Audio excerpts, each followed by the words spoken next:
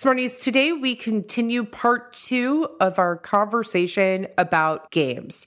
We discuss why and how to informally assess learners using games.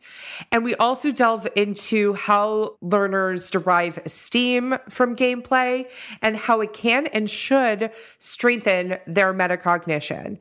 Smarties, this is the second part of our conversation that we started last week in episode 228. If you haven't listened to that first episode, go back. We also linked it in the show notes for you and listen to the first part of our conversation and then come back and listen to this conversation where we delve further into the topic of how to uplevel and why to uplevel games.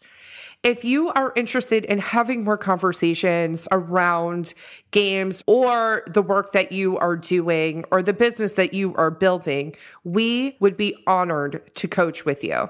Feel free to reach out to us at Rachel and Steph at LearnSmarterPodcast.com. I know sometimes when you guys email us, you have a sense of, hey, I want to work with Rachel or hey, I want to work with Steph. And that's totally fine. We don't have ego in this. You work with the right person for you. You guys listen to our show and you know our personalities.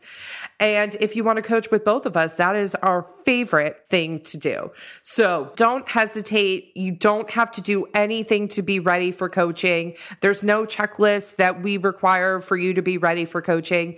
If you are thinking about these critical things that we talk about on the podcast, if you are building a business that you want to be profitable, sustainable, and pleasurable for you and your family, please reach out to us at Rachel and Steph at LearnSmarterPodcast.com. We would be honored to support you. Let's dig in. You want to learn faster, but sometimes working harder is just not the answer. You have to learn smarter. The Educational Therapy Podcast.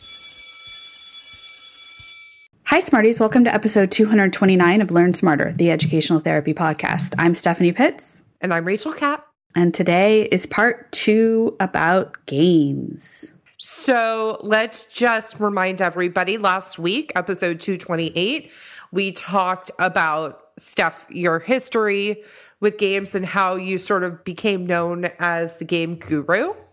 And then you shared how games are low investment and high reward and high return, and the other reasons that you integrate games in all your sessions.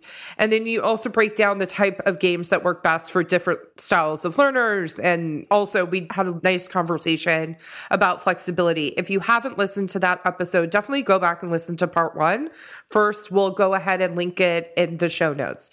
But Steph, before I forget, I have to tell you something funny happened. So I was talking with a client of mine about how to study for a math test, and it came up at the end of session. So I did what I sometimes do.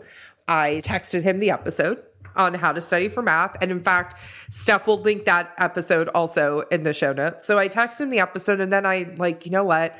It's episode 1 something, which means I haven't thought about it or listened to it in a year and a half, probably. And so I decide I'm going to go back and listen to our own episode. I do that every once in a while just to remind myself of conversations that I thought were meaningful or whatever. So I go and I turn it on. I'm like prepping dinner and Adam walks in and he hears the opening to the episode. And then we're both standing there and he gets a smile on his face because he knows that the song's going to come on. Mm-hmm. And in that episode, I guess I sang it for Pierce, who is our editor. And I guess I sang the song. And so that's the opening in that episode. Oh, that's Pierce like put the music behind it, but it's me singing it. Mm-hmm. And I started laughing and Adam's like, wait, what's going on? I'm like, I must have just sung it for Pierce's benefit. And he put it in the episode. And Pierce, I know you're listening to this. I loved it. And you knew that I would love it. So I'm linking that episode if you want to hear me singing the opening. It was just really funny because Adam happened to be in the room at the time. And it was just a moment. And we probably never knew that he did that. Had no idea. Steph, you got to go back and listen to the opening. So if you do nothing else, download the episode and then, listen to the first minute and a half of it. But it was really funny.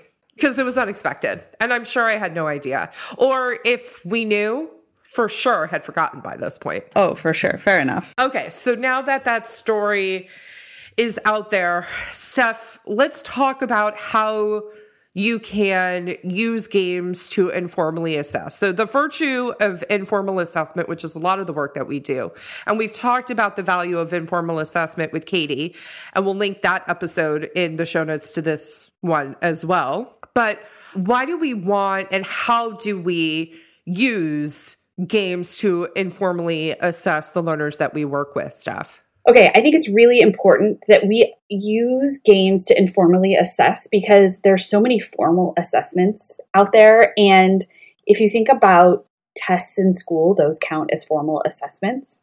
We still need the information. We just need to get it a little differently because the last thing that you want to do is put another test in front of kids, right? Especially kids with anxiety, kids that feel overwhelmed or don't know how to break stuff down. There's so many reasons. And we talked about it last episode about the Mad Minute, right?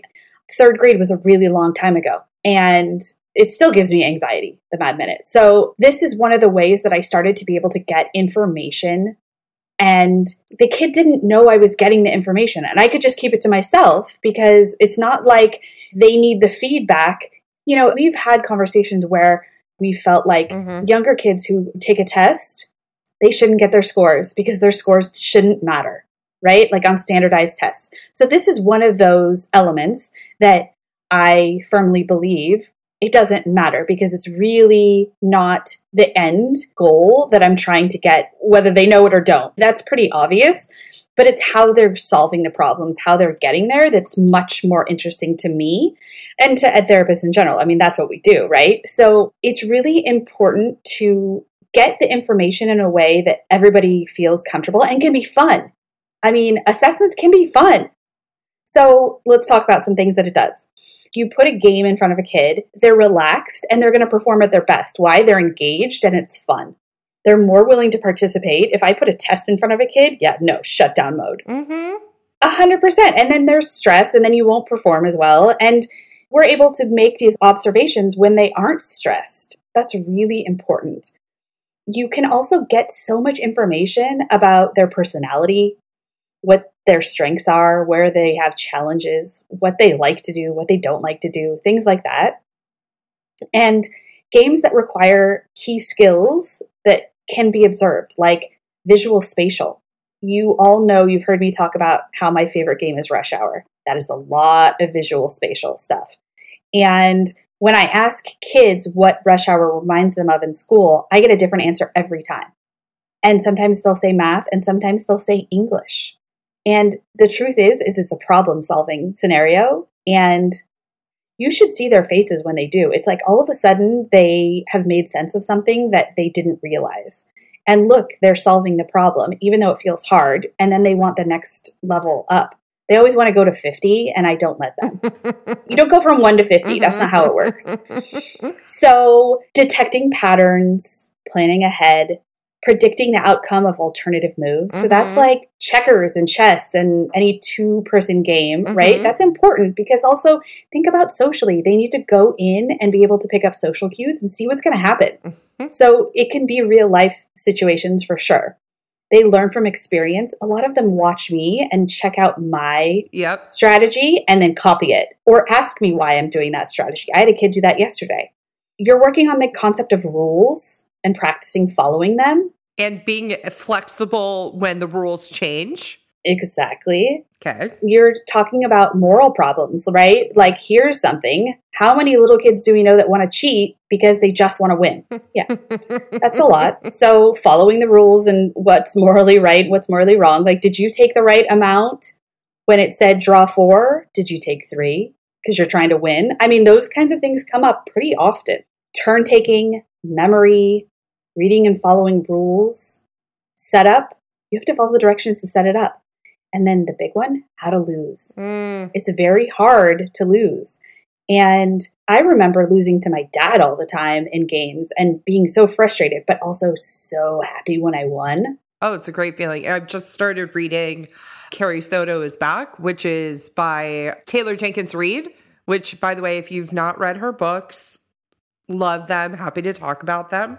The premise of the story is that she's a tennis player and she talks about the first time she beat her dad in the story. The other thing that is really important is we are developing metacognition. Metacognition is knowing about your learning and knowing who you are as a learner and what you think about thinking or learning. And it's important to be able to explain your own thinking because this is going to help later on in communication and understanding what's required of you in a job or what happened and why. And so kids don't know that they need to explain their approach or think about their thinking unless they're asked. So this is a really good practice when you sit there and say, why did you decide to do that? Or if they make a really good move, like make a point of what made you think of that? Or how did you think of that? Or wow, you really got me on that one. You were really thinking ahead. And talking about those things, you should see the smiles on their faces. They just light up. And for the kids that struggle with learning and don't feel smart and have low self-esteem, they feel really smart and feel really good about themselves. And that just opens the door. Progress is so explicit. You can mark that progress so clearly. It's black and white in a way. Mm-hmm. And so they can see and derive self-esteem from that improvement.